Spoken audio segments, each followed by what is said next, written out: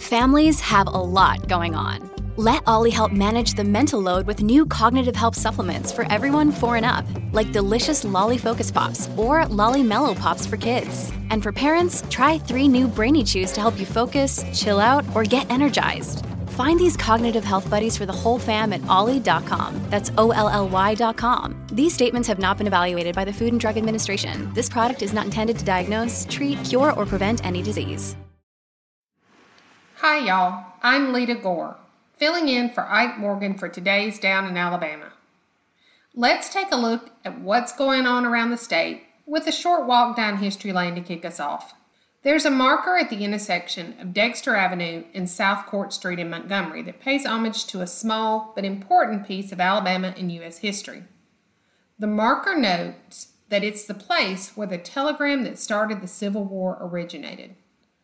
The telegram was sent April 11, 1861, from Leroy Pope Walker, Secretary of War for the Confederacy, to General Beauregard in Charleston, South Carolina. The telegram gave Beauregard the authority to fire on Fort Sumter, leading to the first military actions in the war between the states. The marker is in front of a building where the telegraph office was located on the 2nd floor. That building was built in 1841 to house the Montgomery branch of the Bank of St. Mary's, and it was placed on the National Register of Historic Places in 1972 and restored in 1978. The marker was erected in 1981. Now let's take a look at what's going on around Alabama.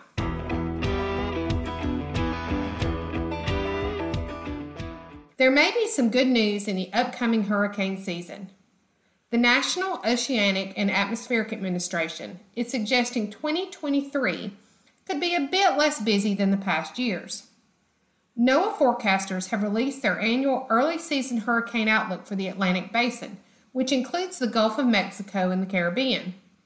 The influence of El Niño could keep the number of tropical storms and hurricanes a bit lower than in recent years, although near the long-running average for the basin, forecasters said. NOAA's outlook suggests there could be 12 to 17 named storms, and that includes tropical storms and hurricanes, 5 to 9 hurricanes, and 1 to 4 major hurricanes, which are classified as Category 3 or stronger storms. According to NOAA, an average season in the Atlantic Basin has 14 named storms, 7 hurricanes, and 3 major hurricanes. The Atlantic hurricane season officially begins in 1 week on June 1st. It lasts until November 30th. The Alabama House of Representatives has passed a bill to provide a one-time tax rebate to people who filed income taxes last year. The bill would provide a rebate of $210 to individual taxpayers and $420 to married couples filing jointly. It's a revised version of Governor Kay Ivey's proposal for a $400 rebate for individuals and $800 for couples.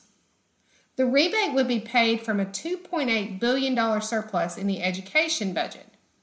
The surplus is available because revenues to the Education Trust Fund exceeded spending during the last fiscal year, which ended September 30th.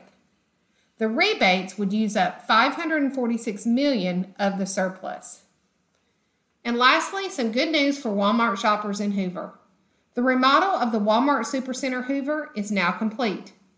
The reopening is scheduled for 8 a.m. today at the store at 5335 US 280. There will be a celebration for customers at the newly refurbished store and the unveiling of a community-inspired mural by local artist Joe Bullock. That's all we have for today. Be sure to check back with AL.com throughout the day for the latest in what's going down around Alabama.